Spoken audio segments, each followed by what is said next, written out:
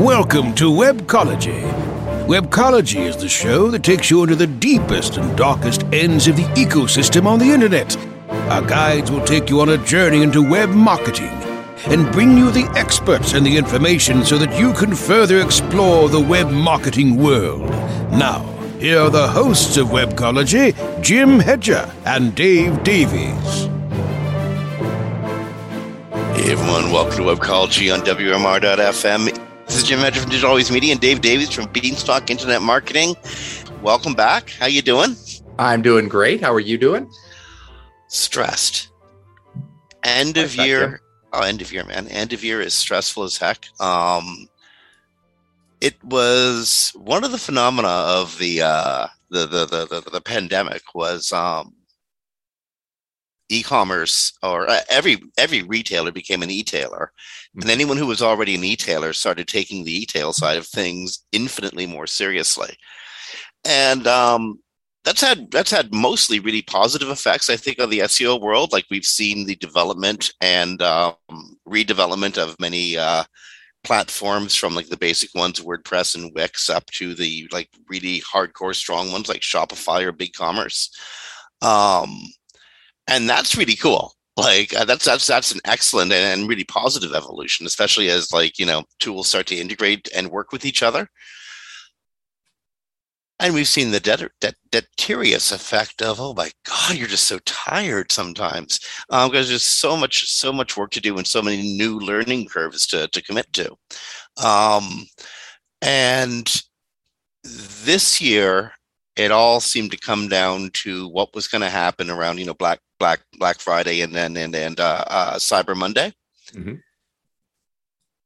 And you watch traffic a little bit after those weeks, but eventually consumers figure it out. The U.S. mail is just not going to get that parcel to grandma or to the kids in time, and e-commerce starts to take a tail off. And this year, because of the particular attention to e-commerce and upgrading your systems, it's time. It's Exodus season. It is time for the great set of migrations. Now that Cyber Monday is over, it's time to migrate, and everyone wants to get it done before Christmas so they can go, like, you know, bugger off and have fun with their, you know, families and stuff, which is cool because everyone's been planning this for months and months and months and months, and it all just hits you in one big roll, and that's where I'm at.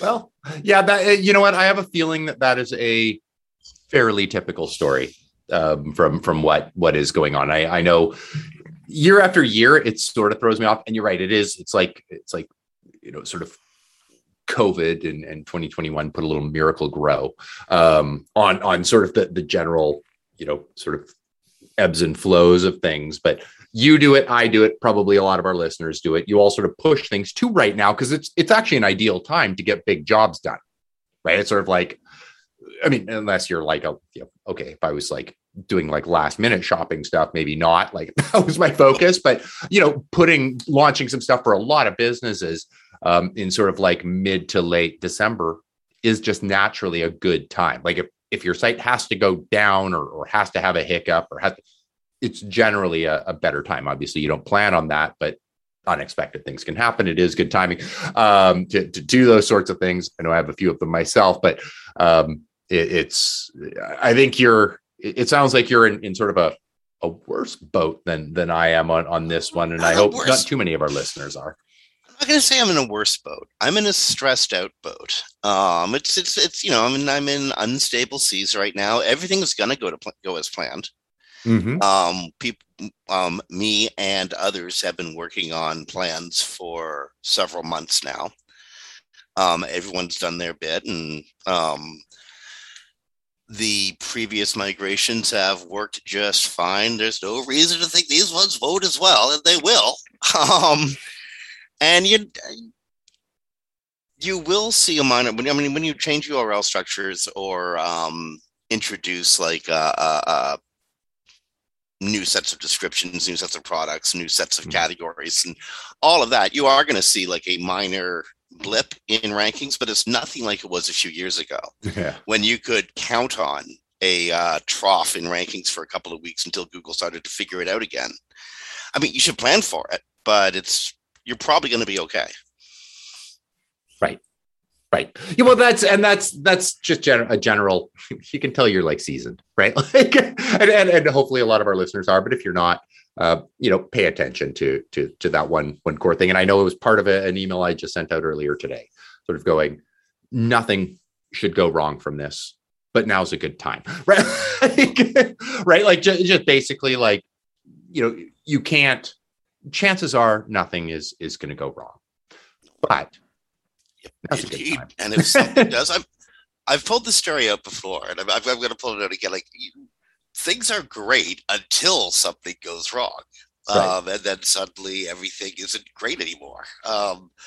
I almost never get away from get out of Toronto. If you're in a city like Toronto or New York or Los Angeles or whatever, you almost never leave that city because the gravitational pull is just almost impossible to get out of. Mm-hmm. And so my dad and I had tickets to, this is like back in 2014, had tickets to a hockey game in Michigan, and New Year's Eve, Leafs versus Detroit at that Michigan State Stadium, a big, freezing, like 37 below game. But a network of sites I was responsible for got hacked that day. And it was a great time. Everyone was having a wonderful time until suddenly I got the email, and then we weren't having a great time. So if a migration goes wrong, you get nervous. I'm just on pins and needles because I'm following several of them all at the same time. One at a time is totally cool. Now, one thing, and I'll put this caveat out there for our listeners who might go, "Oh, that is a great time." First, don't rush anything. Like, if you weren't planning for it already, don't plan some big thing now, right? Like, start planning next year, maybe. But of course, an existing sort of scenario is just because your business might be low doesn't mean your favorite developers have all the time in the world, right? So you also have to make sure that, yes, it's a good time for things to go down because you can have faster response times and less people will be impacted. But if your developers aren't available to deal with a problem at that time because they're on vacation or they're, like you, Jim, right now, or you're describing, like, you've already got a lot on your plate. Well, don't add that in. For what it's worth, your developers should have an entire faux website set up in a sandbox somewhere, and that you've bullet tested as many times as you possibly could before doing the migration. Make sure your devs are on board if you have a complicated e-com site, or just don't do it at all. But again, these migrations need to be obsessively planned from why are we doing this? What do we want to accomplish? That'll help you choose the platform that you're moving to what outcomes do we want at the end of the day? And, do we still want to store that standing, or do we want a dumpster fire out back? Those happen too. Okay, you know what? Okay, just to move to actually get into the fun stuff of the show. You know what's the thing that happens when you do a migration, or you move sites around, or you leave a whole bunch of expired old pages, like dead pages, stuff that was important at one time but isn't so important anymore. Mm-hmm. And often when you have like one of those like just multi-gajillion product e-com sites, you forget about this stuff, especially if there's been a lot of paid advertising over the years. There's landing pages that just get pulled over and no one remembers them or anything. And those things add up. Some clients like to keep old products that, they're out of stock, but there's still search activity for them. So you're going to get a couple of potential leads who are looking for something. They'll arrive that it's out of stock, but they'll maybe grab another product from you. Mm-hmm. That's called a soft 404. Google looks at that and goes, "Hey, cool. Oh, geez, there's nothing there," and doesn't want to make the reference for its search users, right? Right. If you have a whole bunch of them on your site, Google stops by, goes, "Hey, look, oh, geez. Hey, look, oh, geez. Hey," and eventually Google starts to feel like a jerk and doesn't come by anymore. Or feels like it's being treated like a jerk. It doesn't come by anymore. I'm serious. It was written about. There's a really cool article in Search Engine Land. Kasper Zemansky wrote it the other day about expired landing pages and its effect on how Google thinks about your website. What do you think? I think it's way worth the read. Yep. That's exactly where I was at. I'm like, yep. Don't treat Google like a jerk. That's what I think. Yeah. I mean, it's one of those things that with specific examples, you can sort of, maybe get some insight. But yeah, it absolutely makes sense. And I mean, Google wants to give a user exactly what they want when you're putting up something like that. And I don't blame people for it to sort of go, yes, my 404 salt, like whatever, version of the code is coming out, to give users the best experience that you can when they land on it. Makes sense. Like you'll never hear me say, don't have a good 404 page, but it naturally makes sense that Google's not there to serve them the best place to maybe find what they want. Google's there to just get them to where they want to go. So it makes perfect sense when you think about it to go, yes, of course, if all you're landing a person at is a place to go, ooh, don't have that anymore, but here's a place where it might be, Google would probably trust their own system to go, no, we'll just drop that out because we just want to send them right to where that thing is. Sometimes this isn't even page requests that end in a 404. Sometimes it's page requests that actually get completed to a page that exists, but on the page is out of stock. And this product ain't ever coming back. But the search in the e-commerce site owner's mind, the search user might be coming back, and again, they might choose something from the rest of the menu. Again, Google doesn't. Google dislikes that sort of thing, and it will take you down. You're bringing up a really good. You bring up a good point. So maybe I'll just take a second to explain to users what that is, because we mentioned it, SOF 404. Yeah, I think we've talked about it a couple of times, and there may be people in our listening audience who don't understand the difference between a SOF 404 and a 404. And if you go into Search Console, you can see there's actually an error area where you can see SOF 404. So for listeners who might not know the difference between a SOF 404 and a 404, a general 404 when we refer to them, is basically a response sent from the server itself to go, that thing you're looking for isn't here.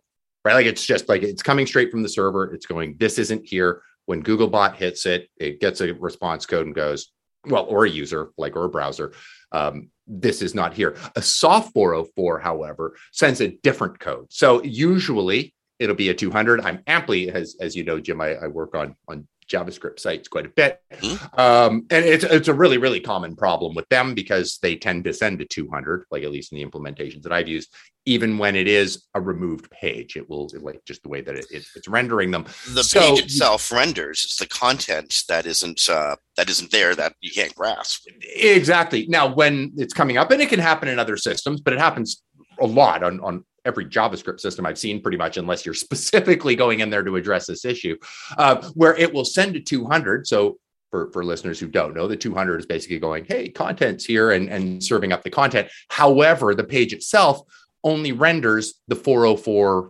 sort of content. So it'll produce content that, basically says, sorry, that, whatever your 404 page would read, sorry, it's not here. Here's some pages that might interest you, whatever. Google's looking at that and going, I understand this is a 404 page, even though it's sent to 200. So that, for our listeners, is what is referred to as a soft 404, is when it's sending a 200. So it's sending a content here, but the actual page content itself implies that it's a 404 page.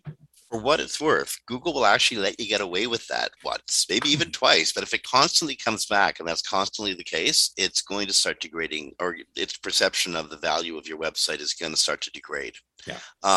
That technique is so 2014. Stop doing it. Where do we go from that? I really liked that article, and it is just so true. And it's part of my universe right now, is purging these old pages, but you got to find them. And where to now? Speaking of 2019, did you things from the past? There was a post John Mueller made on Twitter that's got some people rolling their eyes, wondering if John's literally living in that past. Relevancy and core update factors. I don't think I saw this one. Well, Google has said over and over and over again, when they do a core update, there's very little you can do specifically to fix for that core update. And that's totally true. The update could be covering any number of things, factors, infrastructure, whatever, right? It's hard to tell what the core update is all about until far later, until you see the full effects of the update. And Google's such a massive integrated system. But there are things you can do on your website or on web pages that will generally improve how those pages should fare during a time of shakeup, a massive update that's happening at Google.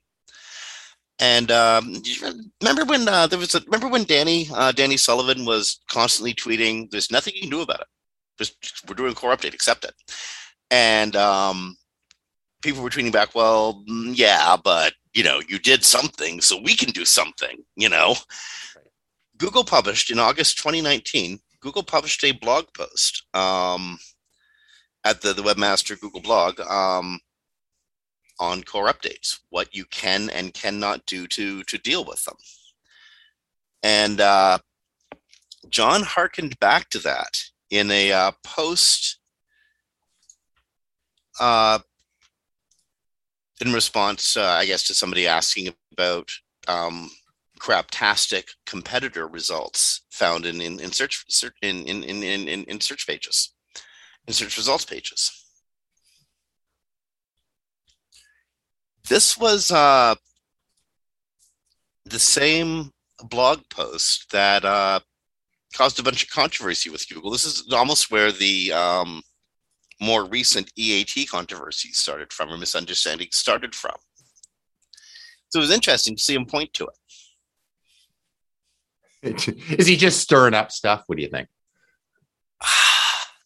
Yes, no. I don't think he's stirring up stuff on purpose. I think he understands a concept so thoroughly and so well. And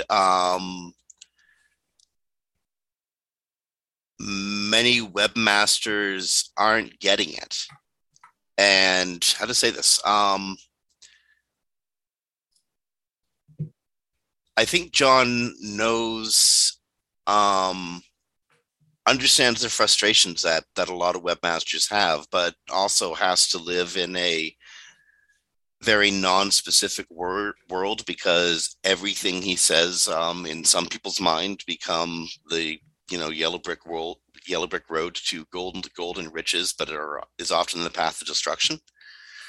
Not that John's giving wrong advice, it's that people, if it's very specific advice in one instance, it may really not work in another.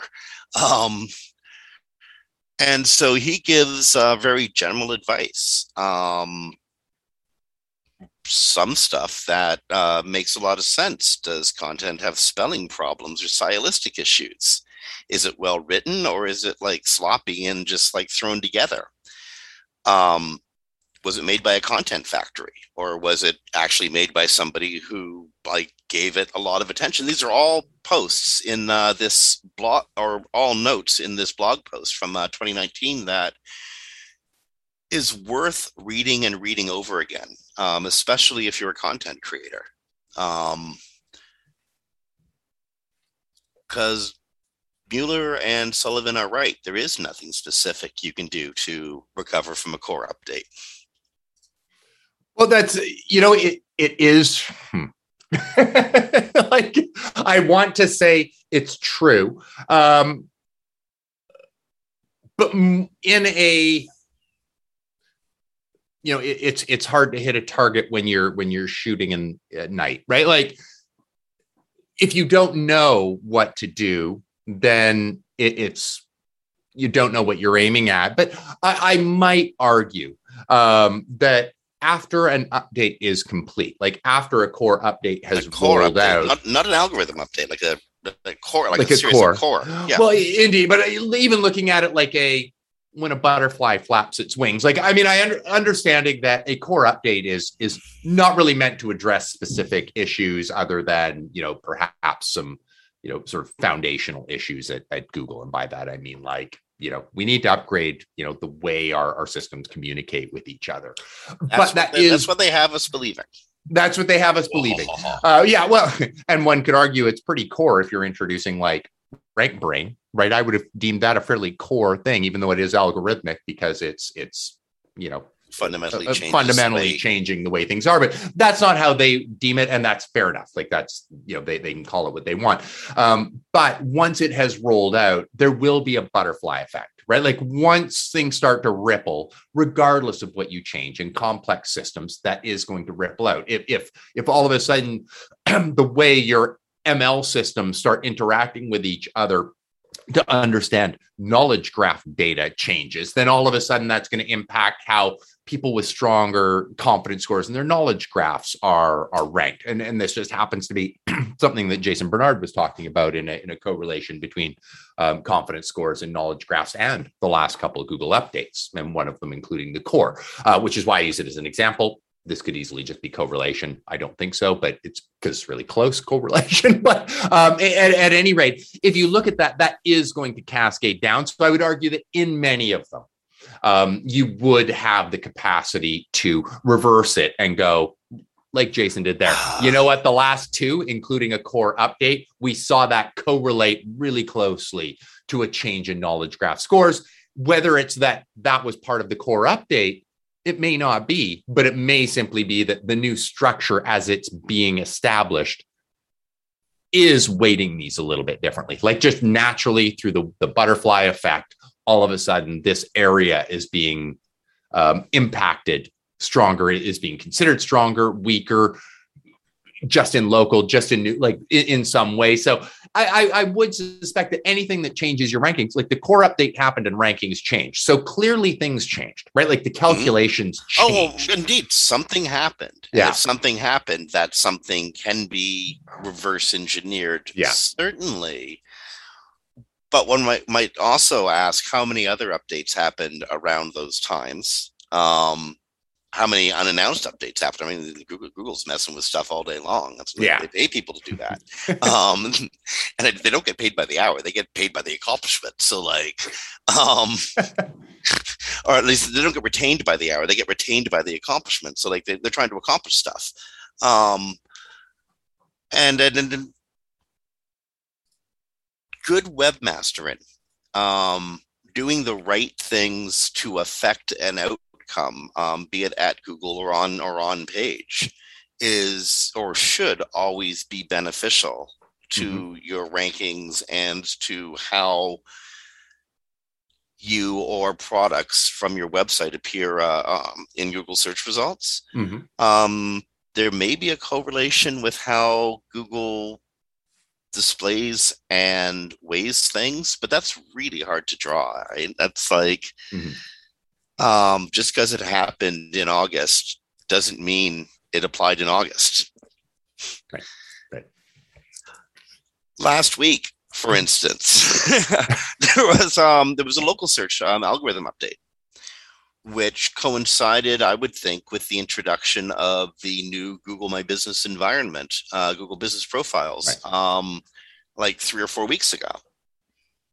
One has to be a handshake to the other, right?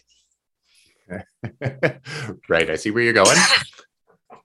Well, as an example. But it does. It's funny because we do hit these spots, and I always find it entertaining because it is a natural, like, well, this has to impact that, right? And then at the same time, you've seen it a lot. I've seen it a lot. Heck, there's a lot of stuff going on in the Google Ads space right now, as we'll talk about a little later in the show. Is it that they correlate, or is it that the eye of Sauron is just looking in that direction right now? and so a lot of stuff is happening, right? Like, I was going to sound like so nerdy by referring to orcs and stuff like that, but I'm not going to do that. Because when you think about it, you got to changes like this. You got to think about gnomes, specifically the gnomes of Zurich, not orcs. You got to think of the gnomes of Zurich because they're the ones counting the coin that Google's probably making because of those changes. Yeah. Okay, well done. But yeah, I mean, it is interesting. And one has to think, though, as well, if you were going to be looking algorithmically at a space like this, like if you're Google and going, oh, okay, like we do need to look at local, here's some things we need to shake up there for whatever it might be. It does make sense that at the same time, you'd be looking going, is there a way that we can get this data better? Like as somebody who works with people who build machines that think, right? I'm not a machine learning person, but I work with people who are, looking at not just what are you going to do with data. 90% of the workload is actually going into, let's make sure that the data that we're getting is clean, like is labeled properly, et cetera, et cetera. So it does make sense that while they're challenging the task of how do we improve our local results, at the same time, they'd be going, well, the easiest way to clean that data and to make sure we have clean data is to influence and impact the systems and let people give us more data, get more people giving us data, all of those sorts of things. So it does make sense that whether they're correlated or just sort of, we happen to be working on the sort of models around how that's impacting rankings. So at the same time, let's also get our engineers working on cleaner data systems and getting more data to input into the system itself. You want to hear a nerdy take on things, man? Like I can ultimately nerd on this. Almost always. We need, in the search industry so badly, we need a Monty Python troupe to evaluate and study what happens in the brain of like a Google engineer when they create something really beautiful. Are you looking for the best in WordPress speed, security, and scalability? WP Engine is a digital experience platform for WordPress, powering digital experiences for large brands around the world. With easy-to-use site management tools and powerful do-it-your-way development features, WP Engine gives you the flexibility to build it your way. Improve your SEO and conversion rates with a faster site on WP Engine. Learn more on WPEngine.com. For maximum customer engagement and retention, choose CleverTap. CleverTap is a leading customer engagement and retention platform that helps digital brands maximize lifetime value. Over 8,000 apps around the world, including Vodafone, Star, and Sony, trust CleverTap to improve user engagement, boost retention, and fuel long-term revenue growth. Learn more at clevertap.com. That's clevertap.com.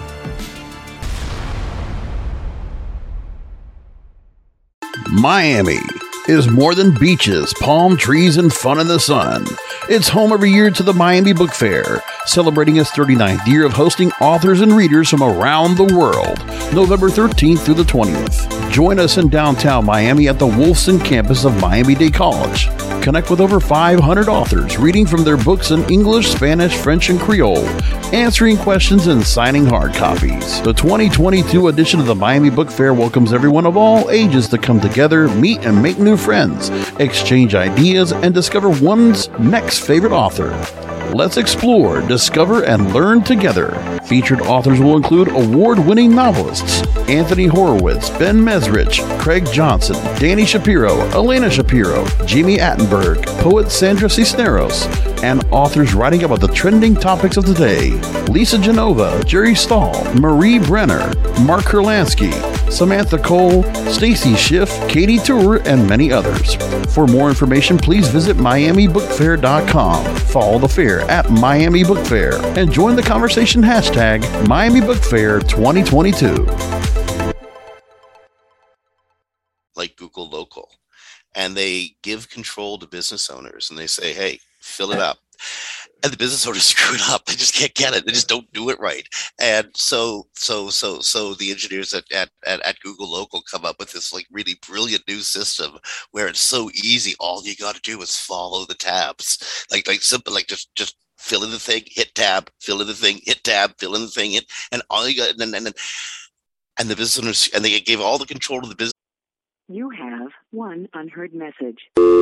Hi, I was calling Current, the influencer marketing platform, but I think I just got redirected to a bunch of people listening to a podcast. Well, anyways, I was calling Current because I was told they could help get my brand set up on TikTok Shop, and even build out an affiliate program of content creators promoting my brand, and even have those content creators go on live streams and promote my product there. Wow, I could really use Current. I also heard that the brands they work with are making millions in sales. I guess I'll just go to their website at current.tech. Save big on brunch for mom, all in the Kroger app. Get 16-ounce packs of flavorful Angus 90% lean ground sirloin for $4.99 each with a digital coupon. Then buy 2, get 2 free on 12 packs of delicious Coca-Cola, Pepsi, or 7-Up, all with your card. Shop these deals at your local Kroger today, or tap the screen now to download the Kroger app to save big today. Kroger, fresh for everyone. Prices and product availability subject to change. Restrictions apply. See site for details. Business owners so that they could put in what you thought was important to your, and the business owners totally screwed it up. Mm-hmm. And I would love to see a Monty Python troupe try to do a take on that, on just how easy you can make things, only to have it completely destroyed. The Google reviews and tied into Google My Business should have been a wisdom of the crowds. You can eat at this restaurant, but maybe you shouldn't order the macaroni sort of thing, right? Mm-hmm. But it turned into there was a crying baby over there that the waitress wouldn't execute, and so I'm giving it 1 star and 1 star only. Right. Waitresses should not execute babies ever. That's a good rule. Good rule. That will also get you a 1 star, but from another type of customer. I mean, you just can't win with these reviews. I know. And maybe the sheriff would give you his star. Indeed. Or at least the star would show up. You see what I'm getting at, though? Like people are using components of Google My Business, or had been using components of it as a bludgeon to get stuff out of business owners. And it would just be, I think Google really, really tried so hard with this one, Yeah, I think it's, they have, you're right, the faces of the engineers. I can only imagine sitting there going, we thought we made a sort of bulletproof system because we made it such that my 5-year-old managed to figure it out. And they're like, wow, okay, so less than 5. Okay, so we need to now drop that bar a little bit so that it doesn't get broken. I hope these people aren't doing their own taxes. But I think one of the big problems Google actually has, that was a tongue cheek. I think a lot of business owners who do make it in there end up filling it out pretty well. Your reviews notwithstanding, which that's just the whole that's just ass hat kind of stuff, right? Like you know what you're doing. You're breaking the implied use of that thing, and you're just being a jerk. When you're sort of judging things incorrectly and those sorts of things. You are right. The business owners who do use Google My Business do tend to do it well. You are right about that. But it's getting them to do it. And that I think is part of what they're trying to do. And I don't even know how you might make that better. Like, I don't know if you just sort of like, especially for small and sort of local businesses, like, I don't know, it might just be like, we see this Android phone and it sits every day from 9 to 5 in this one location. And that one location is a business. All right, we just need to send this guy alerts to go, is this your business or do you work there because nobody has claimed it?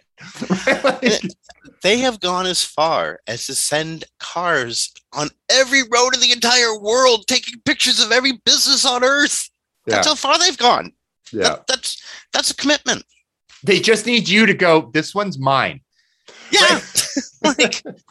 And it would make the system so much better. Yeah. I'm normally not a Google fanboy about stuff like this, but I love what they're trying to do with Google Local. And this algorithm will be a lot more successful if a lot more businesses actually participate. Yeah. Now, in the meantime, if you are a business that has participated, you should probably be disagreeing with Jim and I on everything we're saying right now, because the more people that get in there, the better the ecosystem is. But of course, the more competitive it gets. So, if your competitors haven't figured it out, yes, it would be great for Google if they did, but I still wouldn't send them a note about it. Okay. What shall we go on? It's been, I don't know, it's been busy. It always is. I keep being surprised at how busy it is, but it keeps being busy. It's going to be busy until, I'm guessing, right around this time next week, when most of the tech world literally mentally checks out. What do you think? Do you think Google's going to throw a core update at us? They should. John wouldn't say they wouldn't. As we were saying even earlier in the show, if you are going to do something magnificent and monumental, now's the time. Get it in before New Year's, because why the hell not? Yeah. And actually, if they do it, it's going to warp a lot of people's minds, because the next important sales date that doesn't actually have a tail end attached to it when it comes to getting stuff shipped to your house. Mm-hmm. The great old Canadian tradition of Boxing Day has now been adopted by the Americans as an excuse to go buy stuff. Day after Christmas, go get them. And it's the same thing on. That's how it is up here in Canada. Same thing online. And I got a feeling that many of our weeks are going to be busy. 'Twas the night before Christmas, and all through the house, everyone was sleeping except me. Now, what do you think? If Google does roll out some significant update, is that a war on Christmas or a war on SEOs? What do you think? Who do they hate? Well, put it this way. I don't think Google expects Santa, elves, reindeer, and a whole bunch of like jolly a gingerbread army to come with like pitchforks at its gates. But if it does an update around Christmas, Google, you can absolutely expect a bunch of SEOs with pitchforks at the gates. They'll just be American SEOs, because none of us can get into the country without, because of COVID restrictions. But they'll be there. I swear they'll be there with pitchforks and everything. Don't do it. I don't think they will. Honestly, I don't think they will. I think I think they'll introduce something directly after, but I don't think they're going to do anything now. I tend to think you're right, and I almost wish they just pull off the Band-Aid like when there's time to like think about it first. But check Search Console with some of your clients. Another algorithm update went through last week, the products algo update.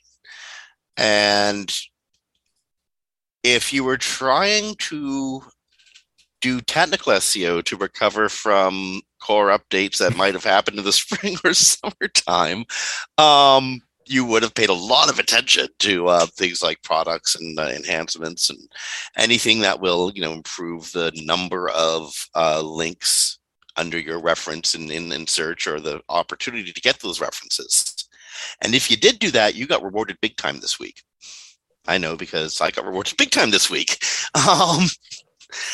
There was really a hardcore, larger than before product update. There was a product update 6-7 months ago, April or March or something of 2021. This one was said to be like way bigger, and I saw good results. But I've been concentrating on stuff like that just because I'm neurotic, and Search Console said to. If you. I'm going to give some credit where it's due here, and that's not to me, but it is to both Shopify and Mary. I'm working on some campaigns and Shopify, because they have some good infrastructure and obviously some good SEO on top of that, and a great client who I can't name. But anyway, it was. I don't know. I didn't have. Or didn't sort of see when I was sort of looking at the results, didn't see any big gains, like or losses. And there's like a few e-com sites that I sort of monitor for exactly stuff like this. But did see things happen in sort of like gluts. Is that sort of what you saw? And what I mean by that is, like, it's not like one thing went from like page 3 to position 3. It's that like a bunch of things went up like one or two things. Right, like one or two positions. What I saw was a number of issues clear in Search Console that had been just sitting there validating for months and months and months. In the search results themselves, I see how to describe product enhancements, but the little links underneath the main search result. You're searching for a blue widget, and there's several other types of widgets that you might also be interested in. They're now coming up in client search results, and this is a much more regular thing than how had been happening before. If your scheme is right, Google's going to reward you for it. And I think that's something they were aligning themselves with in this product update. Right. Well, and we've certainly seen some signals that one was coming, right? Like with their sort of partnerships with like Shopify or WordPress and stuff like that to sort of like better integrate these systems together. It makes sense. Remember, Google is basically right around now. Google is basically Audrey from Little Shop of Horrors screaming, "Feed me, feed me, feed me!" And Discovery Discovery works still. Like I don't want to say Discovery doesn't work anymore, but Discovery isn't fast enough for Google. There's too much information going up on the web, so Google's now saying, "Feed me different ways." And earlier, one of the cool things about the pandemic. Historically, we're going to look back at this time, should there be a history to look back at, and note that technological evolution was extraordinary. And the platforms, Shopify is a great example, have invested time, money, energy in SEO. It's become important to them suddenly now that, I don't know, e-commerce is important again. Where was I going with that? Damn, you were talking about Mary and Shopify, and that just like rang a bell in my head suddenly. And Schema, right? And feeding the engine. So much information is going onto the web now, so rapidly. Hell, every time somebody does a search on Shopify, BigCommerce, Volusion, or whatever, it generates a new URL for Google to deal with and process. So much, and it might be a detritus URL, but so much is coming up that Discovery alone isn't working. You got to feed them. Yeah. And that's what I was getting at. Right. Shopify is becoming particularly good at that. Yeah. Yeah. And now I know they're looking at, and we covered this a few weeks ago, is Google looking at Index Now, which has already been adopted by fine folks at Microsoft. And DuckDuckGo. Don't forget DuckDuckGo. Yeah. Sorry about that. And so that part will be interesting, but I that's still, still quasi leaning on the Discovery, right? It's still leaning on us going, here's a thing. Now here's how to absorb it. But it's a superior mechanism for doing it. But I'm not sure that Google will, and this is from what I know of it, and I could easily be wrong on this one. I don't know that they'll end up adopting Index Now, or whether they'll just build a better mousetrap for themselves. But anyway, we will probably be talking about that in the coming months, I'm sure. Absolutely. And they have, I don't know. I mean, will they, won't they? I don't know. It'll be tied to Search Console, just like Index Now is tied to Webmaster Tools. It'll have to be. Let's shift gears for a sec. This is way more up your alley. Facebook has a problem. Facebook is a problem. Facebook's like a malignant stain on democracy. Heck. But then again, so are so many other platforms. Quora has been accused recently of putting up anti-American content simply to get outrage clicks. Facebook says they have a artificial intelligence that's going to help them determine what is and is not harmful content, and they're going to cut this determination down from months to weeks using this AI. Mm-hmm. And again, I know this is more up your alley, but it begs the question: how stupid is this AI? I mean, like, Nazis are bad. I know that was tongue in cheek. I mean it. I mean, only in the complexity of the problem, right? Yes. Because you can say Nazis are bad, and you could say that on Facebook, and how does that not trigger it being pulled, right? Like, therein is the problem that they're dealing with right now. Roger did a good job over at SEJ in sort of talking about. Or, you know what I should say, Search Engine Journal, because not all of our listeners may know that when I shorthand that SEJ, what I'm talking about there. He did a good job on the write-up, and he briefly describes sort of few shot learning, which is what the system is built on, is on few shot and zero shot learning. And these are just machine learning sort of models that are based around, I guess for our listeners, I did want to go this tangent only because I don't think most people care, but here we are. Buckle up. How does this work? How does this work? Do it. People are interested. Seriously. Basically, it's a type of model or basically an approach that lets people take or lets engineers take a model from one domain. And I don't mean by a domain as we in search refer to it, which would be, like a domain like URL, but sort of like one task solving purpose and move it into another one. And basically the problem that it tries to solve, and this is one of the big hurdles that Google, Facebook, et cetera, have been having. And Google is doing a lot of research, as is Facebook, into few and zero shot learning right now for this exact purpose to address this, is training models is incredibly difficult. Like it takes, we alluded to, or I alluded to that a little bit earlier, like 90% of the time is on the data coming in, and with the model sizes that they're dealing with, it gets even bigger. Like think about the number of sort of cases or examples that you would have to feed to go, this is how you know that this is harmful content. This is what it looks like when people write it. You would have to label millions of posts as good or bad, because there's just such a variety across so many different languages, so many different wording types, so many different ways of speaking that we all have, so many different shorthands, arrangements of words, all of that stuff, images that might go with them, right? Moving into multimodal sort of models. This is how all of these combinations work.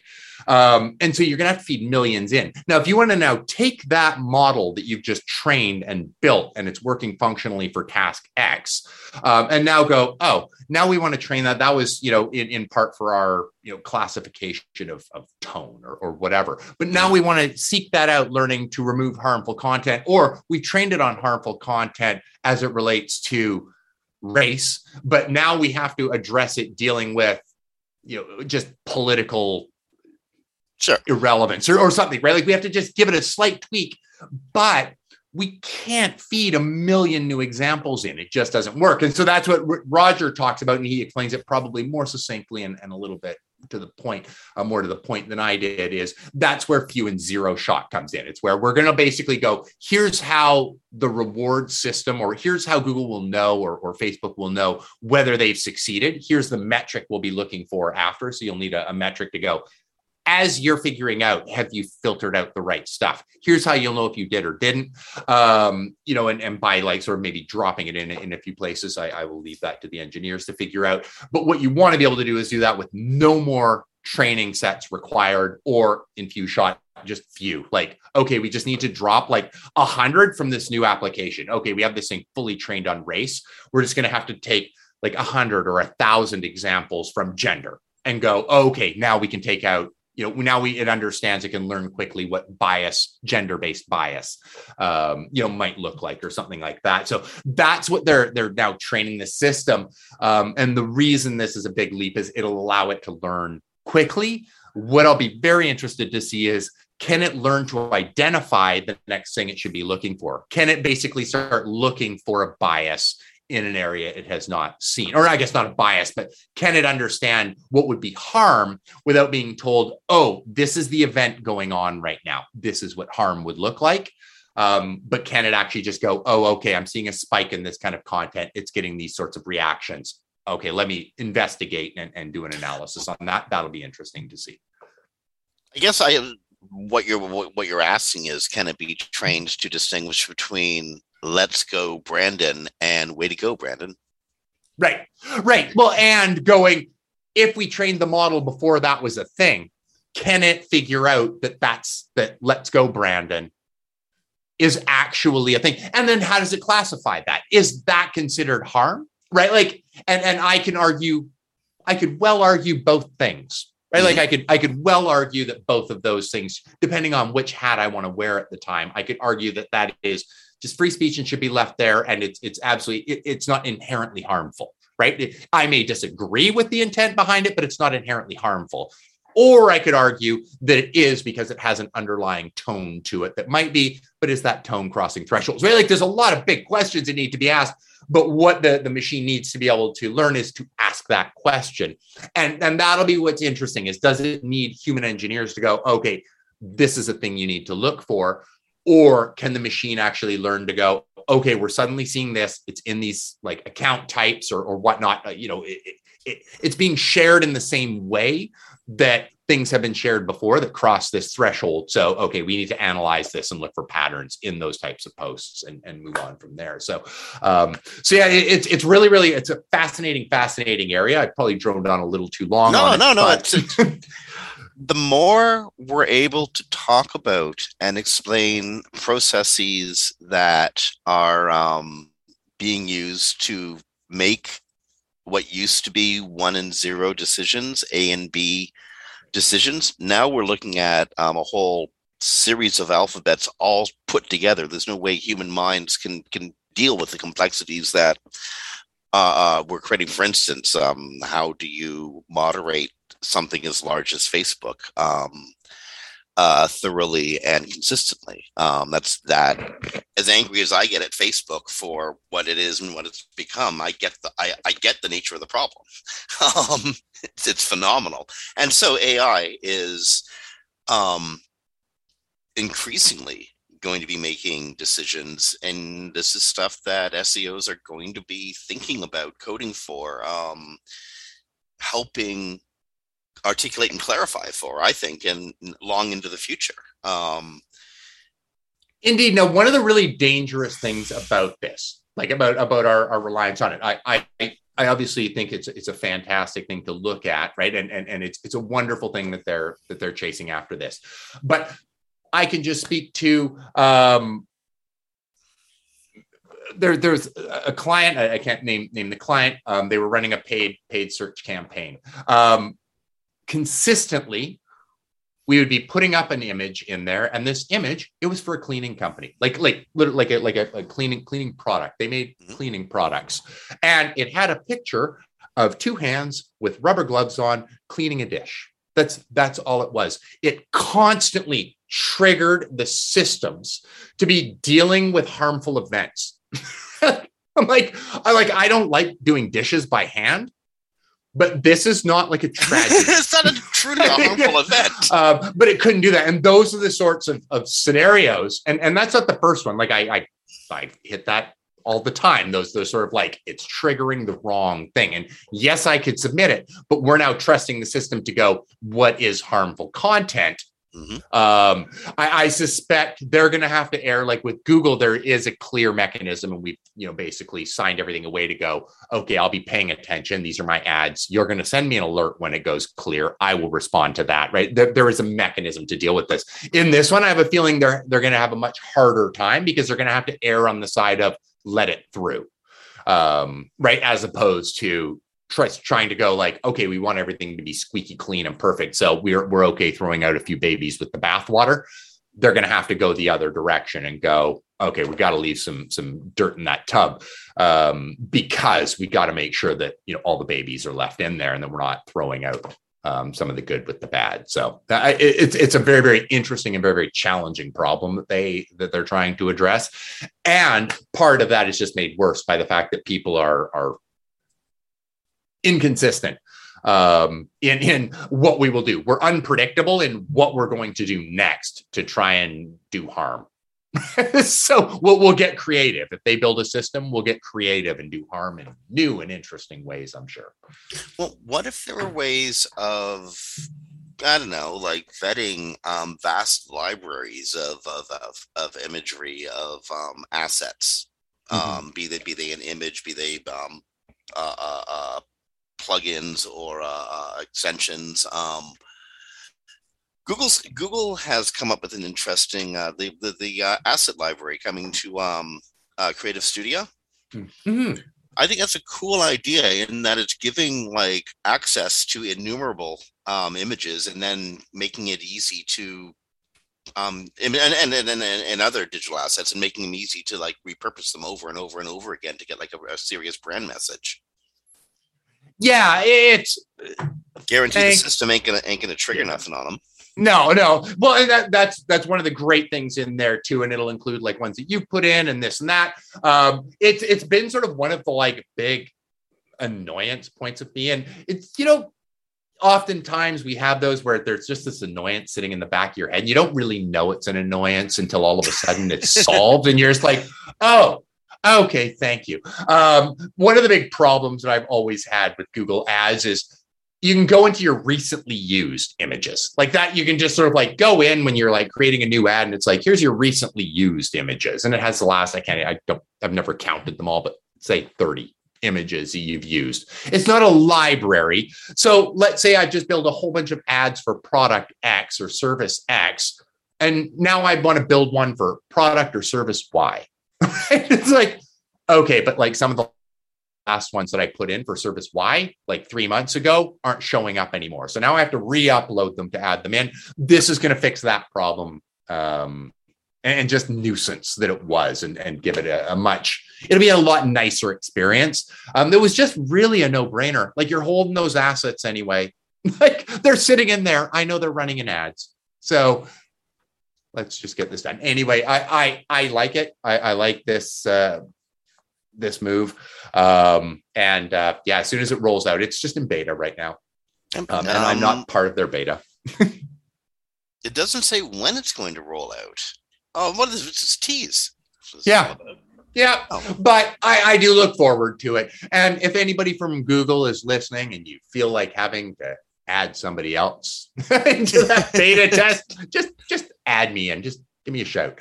We'll get that added in. You have my email, Yeah, it's Dave, right? Yeah. But Google tease. Come on. Yeah. So this is coming soon. Yeah, indeed. I don't imagine this one will last long because it was already available in a different product.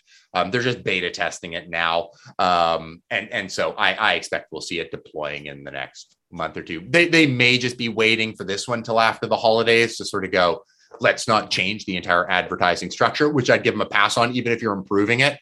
Probably just going, people are used to working like this. Let's just do that. Launch it in sort of maybe January would be my prediction, early January, so that people can get, add their assets for Valentine's Day and stuff like that, and sort of get those assets building. Okay, we are coming to the close of the show. We should do a little bit of housekeeping here. We're going to have a show next week. We will not be having a show on the 23rd. That's 2 days before Christmas, and I think it's pretty safe to say that we're all going to be checked out right around then. We will be having a show on the 30th. Are you good with that, Dave? I am good with that. Okay, so we'll be doing a end of year show on the 30th of December, and we'll have a show next week. No show on the 23rd. That's like Christmas time. You going anywhere for Christmas? I am not. I'm just going to sit and eat sugar. That's probably for the best. We're entering we are entering the third year of COVID for real. It's mind-bending. And we're entering it with a new and a somewhat relatively unknown variant, Omicron. We're learning more about it every day. And one thing we're learning is if you get vaccinated and get a booster vaccination, you are well protected. But if you don't, you're going to spread it and possibly kill people. Definitely. If we don't get vaccinated, we're going to prolong this damn ordeal. And who knows what else happens. But we can solve our way out of this. We just actually have to do it. Please go get vaccinated. Have a safe Christmas and a safe New Year. Do it today and you can actually be safe for Christmas and New Year. Anyway, that's the spiel. COVID's real. We got to go, though. We've gone full clock. There's more coming up on WMR.fm. So, friends, on behalf of Dave Davies from Beanstalk Internet Marketing, this is Jim Hedger from Digital Always Media. You've been listening to Webcology and WMR on the 9th of December, 2021. Stick around. More great content coming up. We'll talk to you next week.